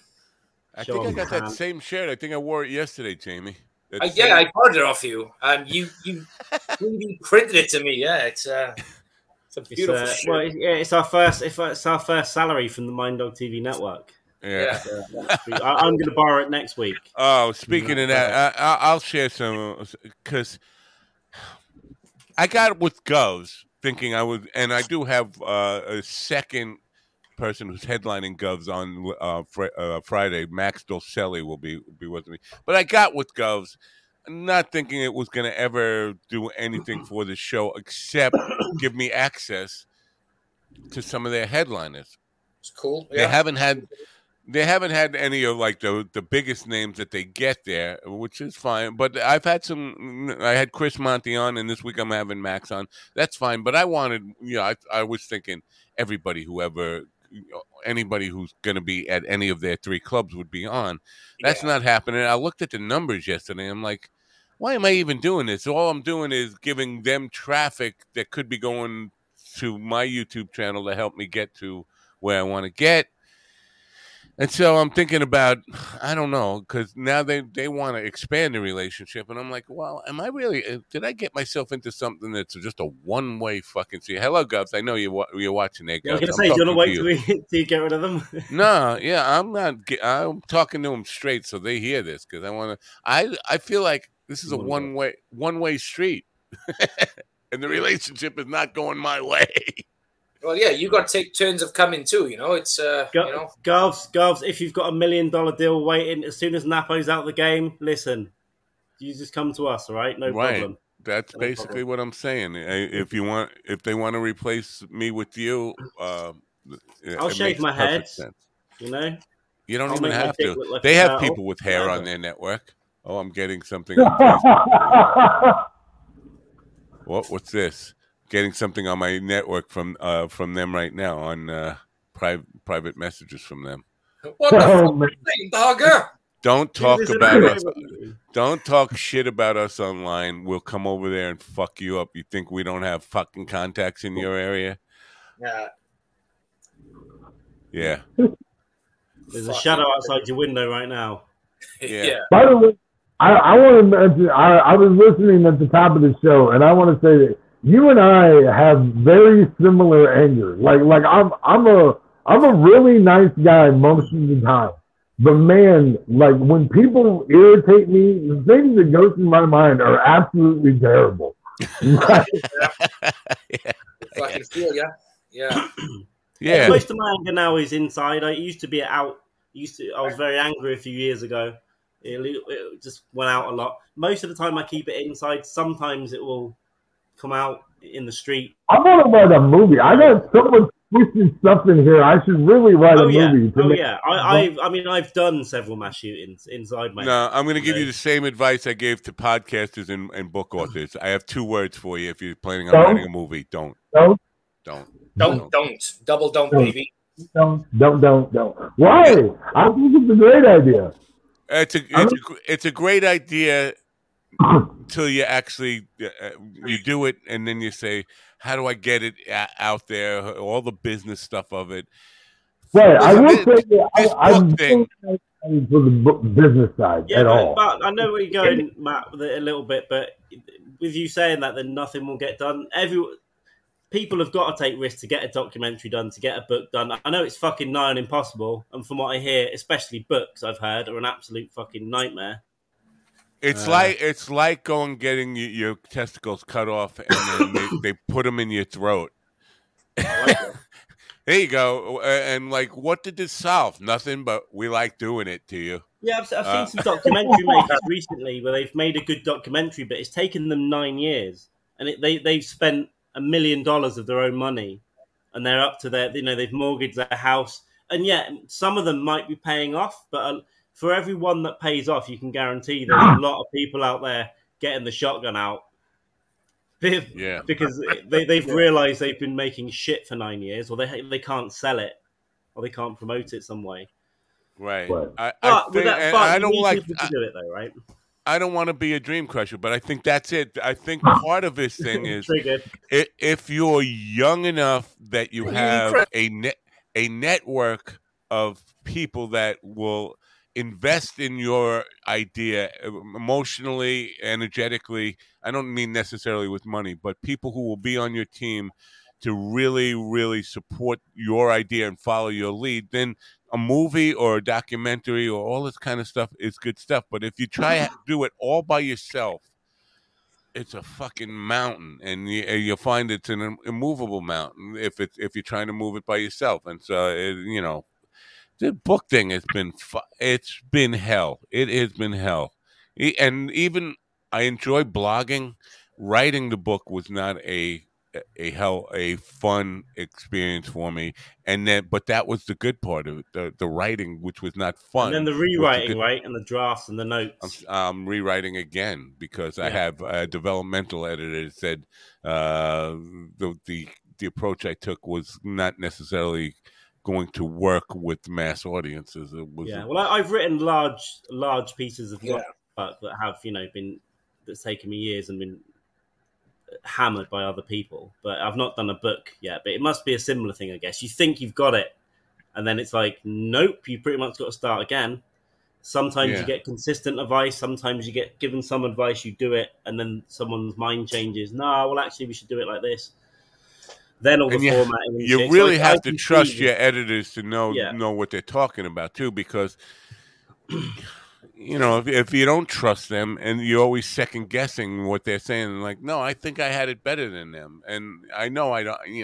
There are many editors who know a lot better than me, but if you don't trust your editor, you got to have your own gyroscope or whatever, right, to navigate yourself. But at the same time, you got to trust expertise a little bit sometimes, and then that means giving up something that you've been holding on to. Whether it could be a whole chapter of your book, right, and they might say this has got to go. But it might. The woman on my show last night said to me, "You know your audience best," and I was like, "No, I don't. I don't know my audience at all because I have 3 or 4 different audiences for everything I do." The audience for this show is not the same audience for my evening show, which is not the same audience for my band or my website production work and all that stuff. I have different audiences for all different stuff. So I don't know who my fucking audience is. Who's interested in my book? I don't know. Well, a book's really involved in a film or a script or whatever else, but in comedy as well on a smaller scale, there could be a joke that you really love, but it's just not landing. Lots of times you've just got to go, bin it. It's got to go. I love it. Yeah. Maybe you can come back to it in 3 years, but it's not working right now. But the same with a book. Yeah, you might have to lose the most important part of it to you. And when you make a film, it might be that you have to lose that scene or that character even that you love, but it might make it better overall or more marketable or something. Yep. Yeah, I'm struggling. I'm definitely struggling with the book. So, but I do think it will. I'm pretty sure Halloween weekend or around the end of October, it will be out and all that kind of stuff. It's the right time of year. Yeah, and all the marketing for it though. Now because she was talking about doing pre-launches and creating a buzz and all this stuff, and she's talking about 2 different things: pre-launch as a kind of like a mini crowdfunding thing or a real crowdfunding thing. Like, that's shit I got to learn about I'm Well, not good. pre-launch and then pre-order, pre-sale period is really important for marketing, right? You got to do a hell of a lot 6 months before it comes out, Right. building Right. up to it, And then I another couldn't nail push her when it down comes on out. that because I asked her, like, what's a good period of time for doing this pre-sale stuff? Is it a month, 2 months, 6 months? She wouldn't give me a straight answer. You know what that's like? That's like I want to reach through the fucking screen and just grab her by the neck and say, "Give me a fucking straight answer." I'm sure you'll be able, if you read around and speak to a few different people, you get an idea. People have different ideas, but I know people do a push, say 3-4 months before, then it goes down, and then another push on release or around release just before, just after. But there we go. Same way I take a shit. Yeah. So what would you do with this guy, and not just this guy this morning, but whenever, because I get I get my fair share of no shows. This guy reached out to me today, and it's most of the guests who are no shows for either the evening program or this have reached out to me. It's not like I went to them and said, please be on my show. They sent me a request to be on the show and then don't show up. How would you handle that? Because it depends what it is. It depends what the excuse is, but you can only use the excuse once. If your dad's died, that's it. That's it. That's the only time you can use that. I had a guy whose mother died that morning, but he actually had the courtesy to say, "My mom died. I have Show to me go. a picture. My mom died suddenly last night. I have to take a video and move her hand, and if it stays there, all right, one strike. We know you're fucking golden, back baby. Next week. But I mean, if they give you a version of an excuse, then yeah, I'm back on. But if someone just ditches and fucking doesn't even give you the courtesy of saying I can't come on, then I wouldn't fucking bother again, personally. Yeah.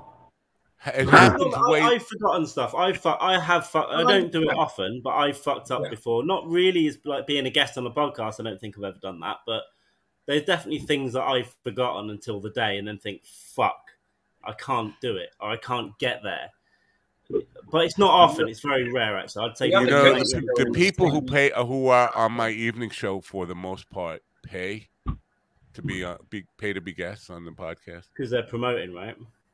Yeah, they're not paying me. They're paying the publicist who got yeah. Oh, sure. Okay. Yeah. And it turns out it's big money. I'm finding out because I saw one of their ads. $1,297 for $1,297 is a discount for their 6 month package to get them on podcast. Mind Dog Publicists Inc. Right. Couple of assistants ready to go. There we go. No problem. All publicists do is send fucking emails. Right.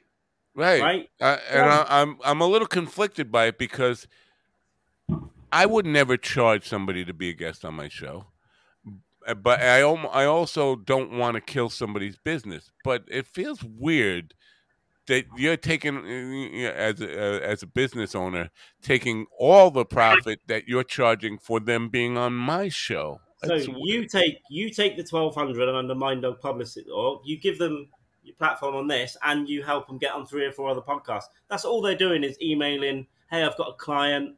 I'm a publicist. I've got a client. Really wants to come on your podcast. Get them on some shitty podcasts, and then pocket the 1,200. And anyone we push away, give us a finder's fee. Cash out. Now, one of these matchmakers, and I won't say which one, these sites that are made to hook podcast guests up with podcast hosts, they're doing a pretty cool thing now. Whenever you complete a podcast, an actual episode, when you complete it, you let them know. They send you $20. There we go. That's something, right? Yeah. There you go. Something for your fucking time. Penny for your thoughts. I don't know what they're charging guests to sign up for their service. $120. Right. Yeah. And the thing is, I probably, cause I was looking through it last night, I probably have had about 300 of their guests on over. Yeah, no. This is my turn. You said it with Cat and her cocktails last week, and a contract in as their publisher.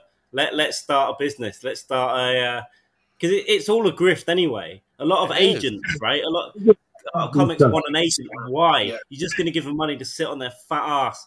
I'm a tour manager. Are you? Let me see what car you drive. Let me see the car you drive. I know a couple of comics with tour managers, and I go on there. I go through their fucking entire life. and I share it with my friends. They're like, look at the car he's driving. Look at where he eats. Look You where want he that lives. guy to build your career? He's a slob. He's a fucking slob, yeah. And Carl, like me, he obviously, Carl he's done comedy in South Wales, so he knows more South Wales comics than I fucking do. But a lot of these guys, the ones who do the Edinburgh Fringe, they always cheer on Facebook or Twitter. Oh, I'm with this fucking agent, by the way, and this agent doesn't produce or provide fuck all. It's. Well, I know a lot of people with agents now, and some with big agencies, but it's just a lot of them. It's not worth it. It's almost like a status symbol. I've got an agent. Good. Now you're giving 10% of that 50 quid you earn every 3 months. Yeah, that's pretty much what it is. Yeah, you're not getting that regular paid work, and you're giving this guy. But some of them are useful for some things. That conversation I had with Greg Winfield on here, because he's just turned full-time pro, and he hasn't got an agent, but he's saying, yeah, I'm going to try and do it all myself for a while, see how it goes. If he gets success in it, he gets to keep it all. But I think if you are at a level of success where you are in like constant fucking, can you do this, can you do that, then it's worth paying someone to basically, fucking work your diary for you. It could be a manager, it could be an assistant, it could be an agent. Yeah. It depends what you need. But just to get an agent, because a lot of these comics have an agent, a manager, and a tour manager. That's 30% straight away. This is why partially why I have this whole idea of expanding Mind Dog TV into like a network thing, like Gas Digital or what's the other one? American. There's an ATC, All Things Comedy. Yeah, because I'm getting a lot of approaches by those kind of people who will. Now, a lot of them don't deal with comedians, and of course, comedians are not going to pay to fucking be on shows and all that stuff. But a lot of them are reaching out now. I got a couple people who are very interested in network sponsorships, not necessarily program sponsorships, but they're more interested in like the network, the website bucket, the app, sponsoring that kind of stuff, and lots of them. I got 2 more yesterday. And this is really appealing to me. If there are enough shows, enough content on there, it could be a regular revenue stream. Now, the problem... go ahead. From their point of view, from the advertiser point of view, it's they're getting more outlets for less money because they can just go, right, we'll give you this much, which would be more than I'll give you for one show, but we can spread this across everyone. And when each of those shows get more eyes... Right. And this is where my 2 words of negativity come in again. Don't.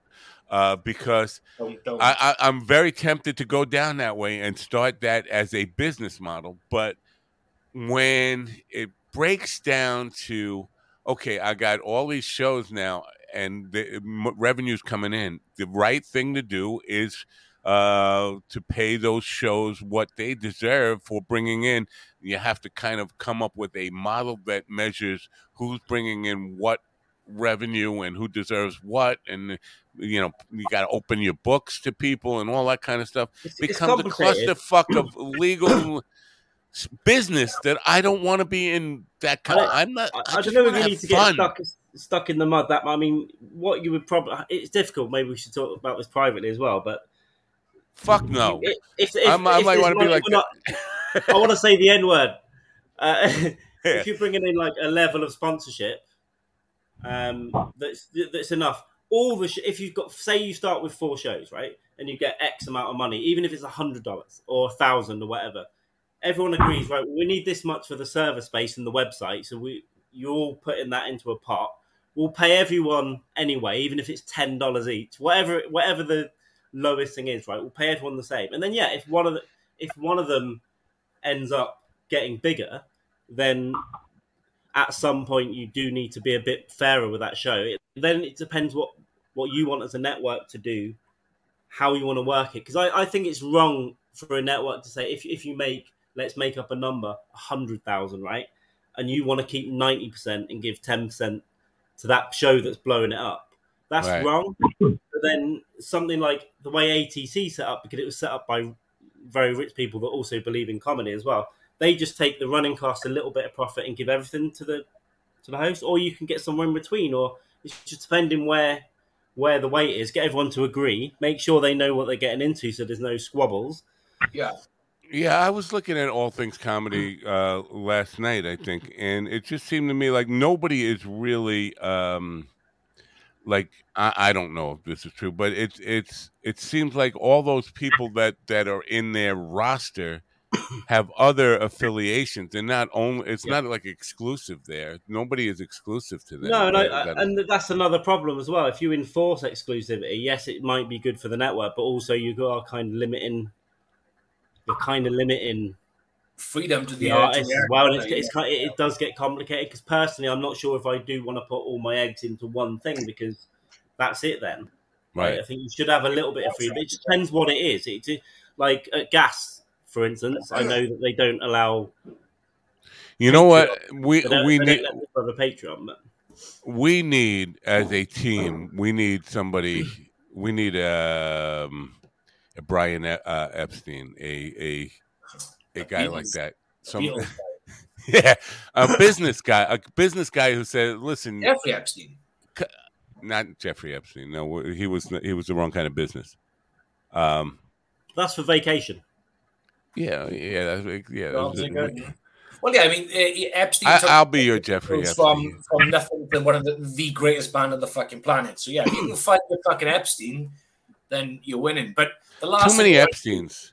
The thing is, you could end up looking for your Epstein, but you could end up with like a McLaren, you know, and get completely fucking screwed over. All right. Well, arrived. Maybe he's arrived. I see a white screen back there. I'm if he pops in, I'm happy to bail to get someone off the screen. Yeah, we'll see what happens. I don't still don't see a camera live for him. Jerry, if you can hear me, I see a camera live now. All right. Let's try bringing him in. Carl, if you want to step out, you may, but you're welcome to stay as well. This is Jerry Dymond. I believe he's from Albany, New York. I see pictures of him in Sarasota Springs, Florida, doing comedy shows. I really can't figure out what the hell's going on with Jerry Dymond, but we'll find out. Let's just ask him. Bring him in. Jerry, you there? No, you're a black screen up here. Why? Now, I see a picture down there, but up here I don't. Why? Jerry, no. That's weird. Jerry, maybe try leaving the studio and coming back in, if that makes sense. Yeah, you can, Jerry, maybe you can try leaving the studio and coming back in because we're not seeing you or hearing you. Now, at the bottom, but we should be seeing him there. At the bottom of your screen, you'll see a settings thing, but it looks like it should be working. I don't know why it's not. Remove Jerry, edit mic settings. No. Nope. Yep, he left, and maybe he'll be back. Anyway. I'll be back. So, so they were sitting around discussing doing a movie based on old-time composers, and Stallone said, "I'll be Beethoven." And what's his name? The butt muscles from Brussels. That guy. He said, "I'll be Mozart. I'll be Beethoven." And then Arnold Schwarzenegger said, "Come on, guys, I'm not going to say it. I'll be back."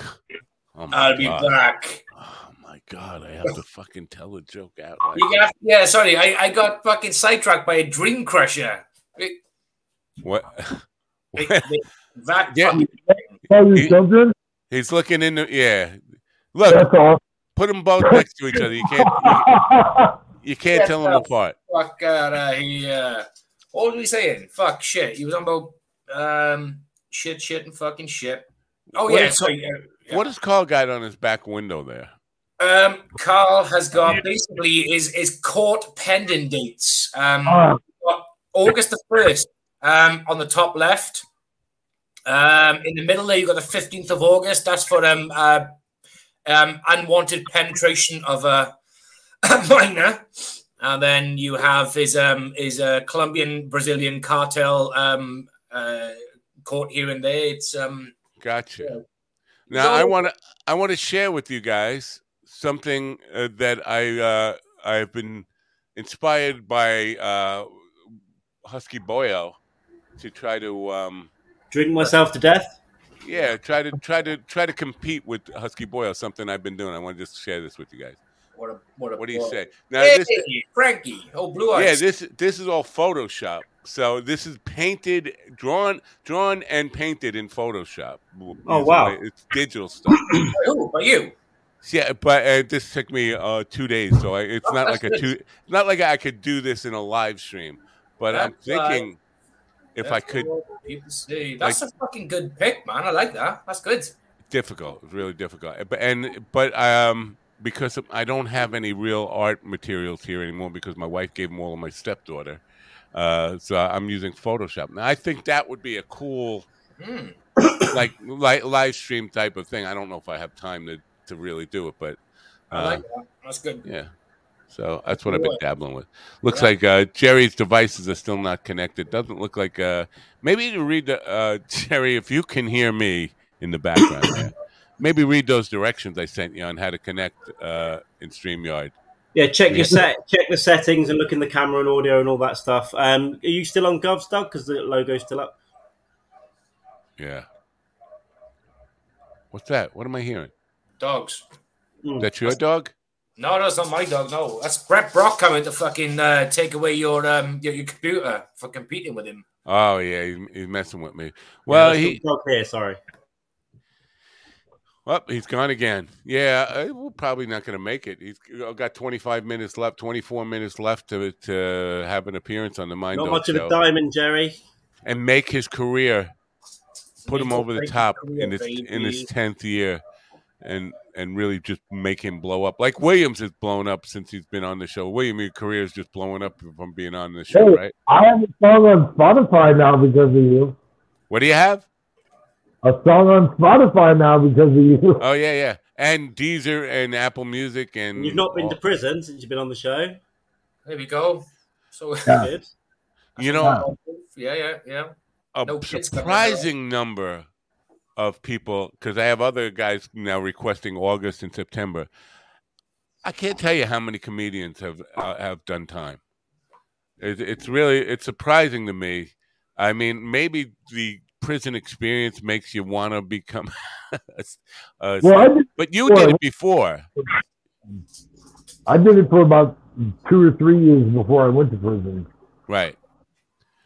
But what do you think is responsible? Because other than you, I've had probably before you, I'm just guessing here, probably 10 or 11 other comedians on who have done time, and now I have about 3 or 4 more in the queue for the next coming months. Well, I'll say I think that doing time, when done the right way, doing time makes you evaluate what matters in life and what's important to you and what your passions are, and when you take that time and understand that this life is all I got, and if I'm not happy, if I'm not doing what I want to do, if I'm the things that I'm passionate about, then I am wasting this life. All right, now, why? Can we hear you, Jerry? Talk. Hello, Jerry. Hello. That could be not going to work. Sorry, man. Jerry, what? Dymond, and I think that's appropriate today. What? Jerry, can you hear me? Jerry, can you hear me? Maybe. All right, I'm pulling you out of the room again. Sorry, man. Sorry, it's not working out. Looks like we're kind of running out of time too. So, really apologize for this, but got to read those instructions anyway. Don't ever go back to jail. That's the point I was making. Right. For sure. Bobby Caldwell, notes from the pen. He wants to be a comedian when he gets it. He's been in 20 years, I think, more than 20 years. It's a weird adjustment in itself, just getting out, right? Oh yeah, for sure. So, I mean, I didn't do a show for 3 years after I got out of prison. I was just focused on getting my life back because, especially me, I did almost a decade straight. It was like coming back from the dead, dude. I had to go and get a Social Security card again and everything. Like I started from the ground floor. Wow. How long were you in, William? I missed all this. So I haven't seen I did 9 years and 9 months in the South Dakota. Wow. Shit. Long time. Did you know what for, Carl? No, I don't. I've missed the whole thing. Okay. You don't have to talk about it if you don't want to talk about it. No, you have to talk about it. I'm sorry, William, if it's embarrassing, but you have to talk about it because it's a fucking comedy in the making. Yeah. You want me to tell? Well, basically, what is going on? William was having a There? challenge. Yeah, we're here. You can't hear us? You can't hear us. You sound a little off today. I don't know what that is. Yeah, you can't hear us. Anyway, let me see if I can explain. William was having a problem playing. Can you hear me? Yes, we can hear you. Yeah, you're fine. Yeah, good. I can't hear you though. Why is that? William, leave and come back. Leave and come back. Okay, all right. Jerry's still down there staring at us. Yeah, Jerry, you're just frozen. He couldn't pay his rent, and he was freaking out. And instead of going to his landlord and saying, "Listen, I'm going to be a little short this month. Can you give me an extra week or something?" He decided to go commit a robbery, an armed robbery. I like that. Now, what would you rob if that were your situation and you decided? Well, I've thought about robbing someone before. I think it depends how much you need. What do you need? A $5,000, 10? What do you need? 100? I think it was $200 short on his rent. Oh, an old lady. Yeah. No, probably a small independent business that you know has cash, a little craft brewery maybe, a little craft pub, and then get around the alley at midnight with break in. Can you hear now? You can hear us, William. The head when it comes out. That money. Tell Carl the business that you went to jail for robbing. Oh, he didn't hear that part. I robbed a flower shop. A flower shop. Yeah. There we go. And it was not on Valentine's. If they just shot you dead on the floor, the flowers are already there. Yeah. Now, how did you get caught? Did the girl behind or a guy behind the counter have a gun? How did you get caught? No. So they gave a description, and I'll tell you what. One of the first things, and I should have thought of this. I wasn't thinking real clearly when all of this happened. We'll just start there. But one of the first things I noticed about Sioux Falls when I moved there in 2000 was that their cops to scumbag ratio is not good for scumbags. Because there's a lot of cops there. And so, I mean, they got called in, and I mean, I remember seeing the cop, tear off of the street and come swinging around onto the street that I was on. He just happened, it was no bueno. So they had my description right away. They called me in 5 minutes. It was terrible. Oh man. We're going to give Jerry one more try here coming in because he's a trooper coming back and forth. I had to go to my phone because this wasn't working on the computer, so I had to go on my phone. All right. Can you point it up a little higher so we see your face instead of just the bottom of your head? There you go. Hi, everybody. How you doing? It's going well. What the what? What the what? That's my stage name. What the what? What the what? What? You can always say what the what. It's always my thing. It's instead of saying, I know they swear a lot, so I say what the what. Say, for instance, that my sister-in-law got pregnant again for the 13th time, and I say, what the fuck? I say, what the what? Yeah. Or some girl said, hey, you're a good-looking dude. I'm like, what the what? No, I'm not. I'm fat. All right. Now, is it? No, I'm not even going to go there. So we're glad to meet you. We don't have a whole lot of time, and we've got an echo going on. I don't know why we have an echo going on. Want to introduce the lineup, Matt? Huh? I don't know. I don't think. Let me see. Mute you. Check. 1 2. No, I'm still getting the echo. I think it's Jerry who's giving me the echo. Check 1 2. I'm pretty sure it's Jerry. Yeah, it's Jerry. When I mute him. Sorry, Jerry, man. It's not working out technically with you. What the what, man? What the what? I was on mute. So yeah, we'll have to figure out a better way to do this. So, but if you can, I'll shut up, and so you can just give us a little bit about yourself. Let us know where you're playing. Let me know where the hell you are, because it looks like Albany, New York, but I don't know. Yeah, So you're right. You're absolutely right. I'm on Albany, New York. Yep. I'm in a little town called Valencia, New York. People call it Valete, but I'm Valencia, New York. I've been a stand-up comedian for 8 years now. I'll be performing at the Funny Bones this Sunday in Albany, across Gates Mall. That's where the Funny Bones is now, in upstate New York. So I'll be performing there this Sunday. Wow. So I'm doing things a little I'm being a little clever here. I got you muted while I talk, and then I'm going to mute me while you talk.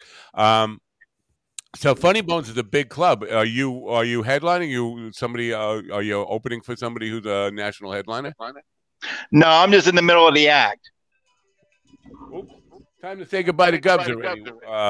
So hold on just 1 second. Let me mute you 1 second while I do this. Governors, I'm sorry to say such rotten things about you today, but we I think we need to see each other. I love you.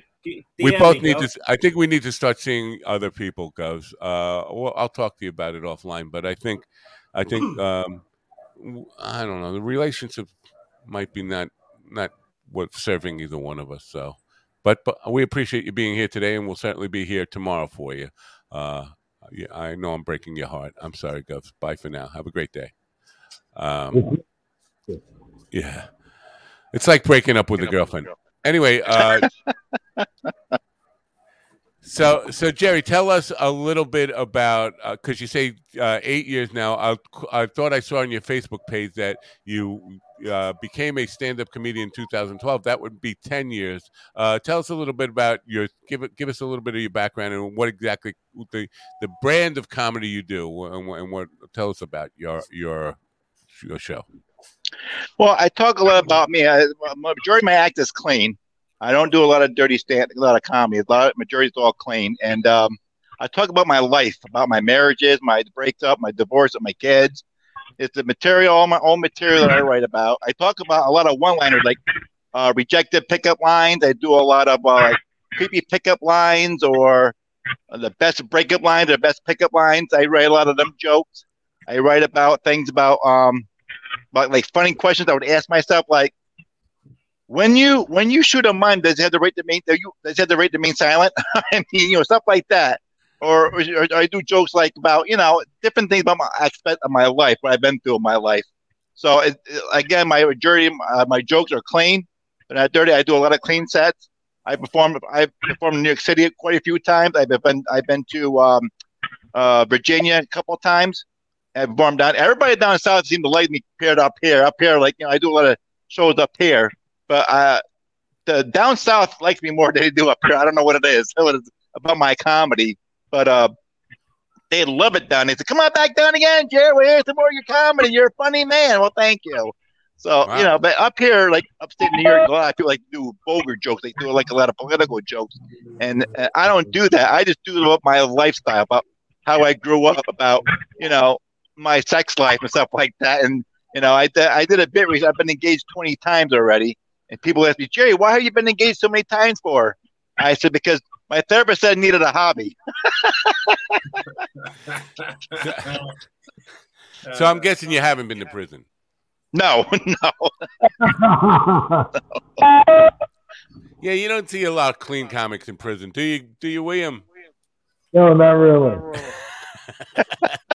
Well, that's why they're in prison, because they do a lot of dirty jokes in prison. Okay.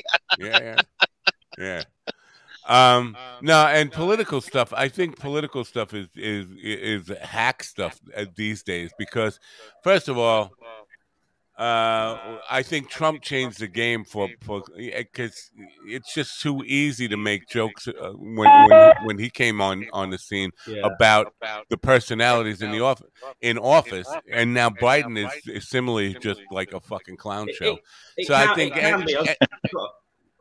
one of my best mates, or really good comic I know, he's a good promoter as well. He does political stuff, not all political, but a lot of it. He's quite good though, but most people that I see doing political stuff are hacky. Most of the punchlines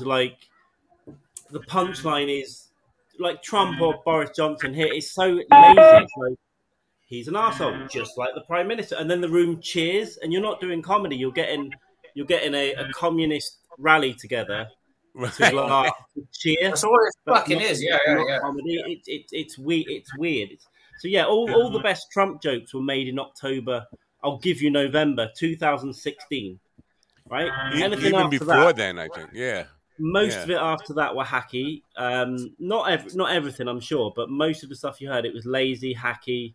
You were using small hands as a punchline or tan. Come on, you're on stage. It's wild, but you know there are comics that can do it and do it well, but it's rare, I think. But yeah, I prefer to stay away from politics as well on stage. Yeah, it's a difficult thing to try to be funny with, and you're alienating half your audience no matter what you say. At least half your audience. Sometimes you can alienate 100% of them, piss off everybody with it. So you know. But see, I was told that when you do comedy, if you talk about yourself, about your life growing up, it's funnier than doing political jokes or racist jokes, stuff like that. So I'm the comedian that talks about my lifestyle, how I grew up, because things are weird today compared to when I was growing up, you know. So, you know, back in the day, you get the internet now, they ask for a date, where back then I had to go to the school to try to get a date. And every girl I asked to go on a date with were related to me. They were my cousins. Well, I did a joke recently about my high school because I can't do anything right. I can't cook. I can't build anything. I can't even do relationships right. I dated this girl I've known all my life in high school. We dated for 2 weeks in high school. And after the second week, on a Monday morning, she goes, "Jerry, I got some good news and bad news for you." I go, "What?" She goes, "We're related." I go, "What?" She goes, "You're my fifth cousin." I was like, "That's impossible." She goes, "What do you mean?" Fine. Fifth cousin's I fine. said, "I don't remember kissing my last 4 cousins. How to get the cousin number 5?" Yeah, fifth cousin. Come on.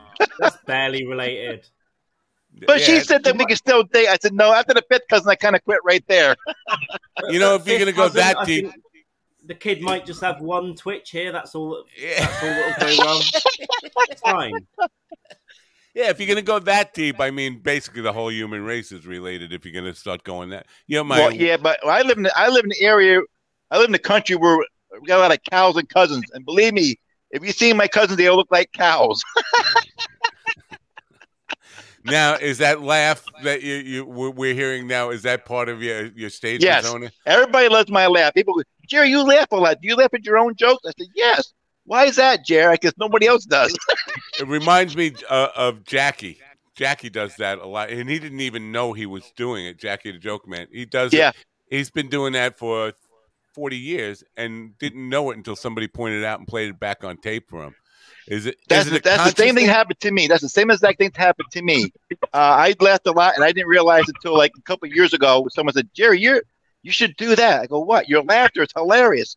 People love it." And I've been doing a lot of Zooms lately for the last couple of years, and they're like, "Jerry, guess what? If we ever need you, we're going to hire you to come to our show just for your laughter." They want to hire me just for my laughter. The hell with the jokes? Just come for the laughter. Yeah. So when is the Funny Bone show? This Sunday? Yes, the Sunday in Albany, New York. Yep. Who else is on the bill? Do you know? I don't know who's on the boat so far. I won't know until I get there. They got some special guests coming up there. Yeah, because I've seen a lot of national headliners, people I know who are big time playing that Funny Bone. So it must be it's a happening club, right? It is. But we also got 2 clubs up here. We got the Saratoga Comedy Works, which a lot of celebrities go there too and perform. Oh yeah, Stanhope's going to be there in August. Yeah, I think on my birthday. Really? Oh, no, he's going to be in Chicago on my birthday. But sometime around the end of August, yeah, he'll be up there. So I met Jimmy Walker at the Funny Bones. I met Dave Coulier at the Funny Bones. The coolest funny comedians of all time. I met the Funny Bones. Johnny Walker still working? Jimmy Walker. Yeah. Jimmy Walker. No, Jimmy Walker. Yeah.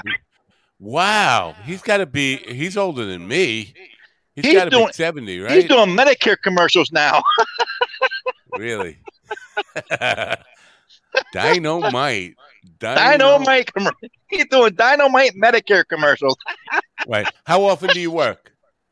What's that? How often do you work? How often are you out kicking? Well, I do the open mics during the week, but then I perform on weekends. Yeah. I actually have my own show that I do at home because with COVID, I created my own show for an hour, so people can't afford to come to my shows. I give back to the community because they can't come out, they can't afford because of COVID or some reason. So I kind of do like free shows on weekends sometimes if I'm available to my community, so that they get back a little bit. That's pretty cool. Now I got your Facebook. I didn't see gigs listed on your Facebook. So if people want to know more about you and follow, I'll have my Facebook page. I put it on Facebook a lot, so I'll be putting more stuff on there. Okay. Now you had a YouTube channel. I still do. I still do it under Jerry What Time. I have a YouTube channel still. Everything they performed on, I put on my YouTube channel. A lot of open mics and stuff that I've done through the years, I put on my YouTube page. Are you doing TikTok at all? No, I have it in the account, but I haven't used it yet. So I'm getting there on that. It's you know what? I'm still learning about TikTok too. I don't know how to make any of that stuff work. I don't know. To me, a TikTok like tic-tac. You put it in your mouth and it gives you clean breath. Well, thank you for making a double, triple effort to make it to the show. We're actually just about out of time, though, because you got here late. But I was trying to get on there. I'm sorry I had a hard time getting on, but I made it. It is what it is. We appreciate you being here and wish you great success. And good luck with your show this Sunday over at Thank you. Thanks for having me. Great seeing you guys. Bye. See you. Bye. Jerry Dymond. Anyway, good. Yeah. So thank you guys for bailing out here. And it took three of us to take Cat's place. What can we say? Yeah. I mean, how many guys did it take to fill a pussy? Hey! Get the fuck out of here. That's a Jackie Martling. Hey! Get the fuck out of here. Jackie Martling would have loved that one. Well, let me just say this. And I love you guys. But as guests, you guys are great. As guys, just to hang out with, which I think this was pretty much this show was. You guys are great.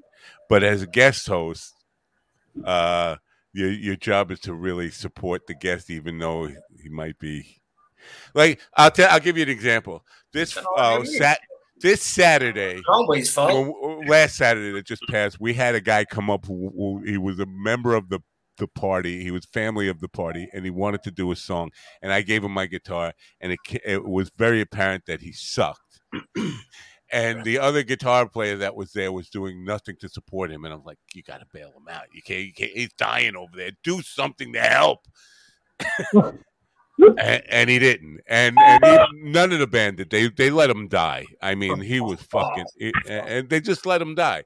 And I feel like you guys would have let Jerry die. If I would have had Jerry on for an hour, you guys would have let him. It took Jerry 40 minutes to get on, so I thought if he's got 5-10 minutes, let him, Yeah, that's what it was. Let him fucking talk. It was his story. Yeah, but you also have to fake a laugh like really hard at everything he said. That's my fault. I'm high with jokes like that. I really do. The thing is, though, not that it's the same situation, but I can go and watch a hilarious comic and not laugh sometimes because I'm thinking about a joke. No, I know. That's what I was doing today. Oh, I get it. I was thinking about. I felt your hysteria. I felt it. Yeah. No, I get it. I mean, I shook my head a couple times. That's kind of like a laugh. That works. Even this will work. Yes, I appreciate the effort. Is what I'm. Who's making a phone call? No, I think my earbuds are dying. Oh, that's what that earbuds are dying. All I right, get a Chinese lady of mine telling me to please charge on time. I don't even know what that means. Oh. 19 cents for the next 3 minutes, please. Well, I wasn't going to do it. Remembering that. Can I do my accent now? Yeah. So, and you guys, I know you two guys have nothing at least until Edinburgh coming up. William, you got something coming up soon? Show. The show coming up is I have July 29th in Sioux Falls at the Icon Lounge, and then I'm going to be in Valley Springs July 30th, and then in Sioux City, Iowa on August 5th at Whiskey Day. All right, your stuff is dying, but I'm just curious how you get into Sioux Falls. You could drive into Sioux Falls from Grants, New Mexico? I think I'm taking the bus, actually. Wow, brutal way to fucking travel in the entertainment. I know, you got to do what you got to do. I don't have a choice. I know you do. Yeah, exactly. I'm getting make these sure gigs no matter what. I get it. Send me your promo stuff, and I'll share it on all my stuff. Make sure I get all your promo stuff for all that stuff. Yeah, for sure. I'll send it. All right. Thank you guys for helping out today. I appreciate it very much. Nice meeting you, man. All right. See ya. See ya. Bye for now. I'm taking you all out one at a time. As you came in the order you came. No, not in the order you came in. Anyway, two pigs and a con.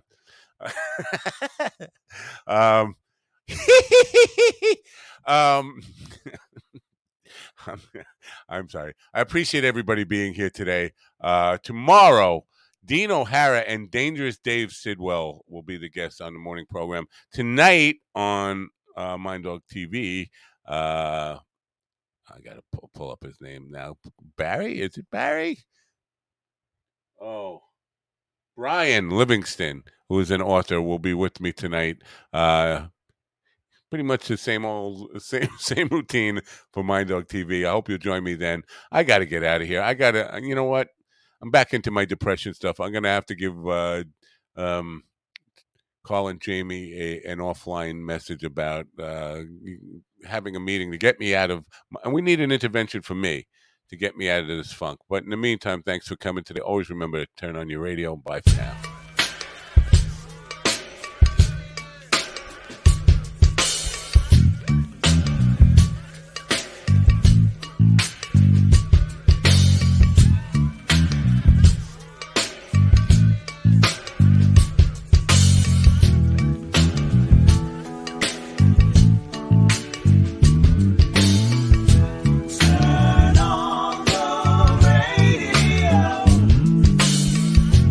Oh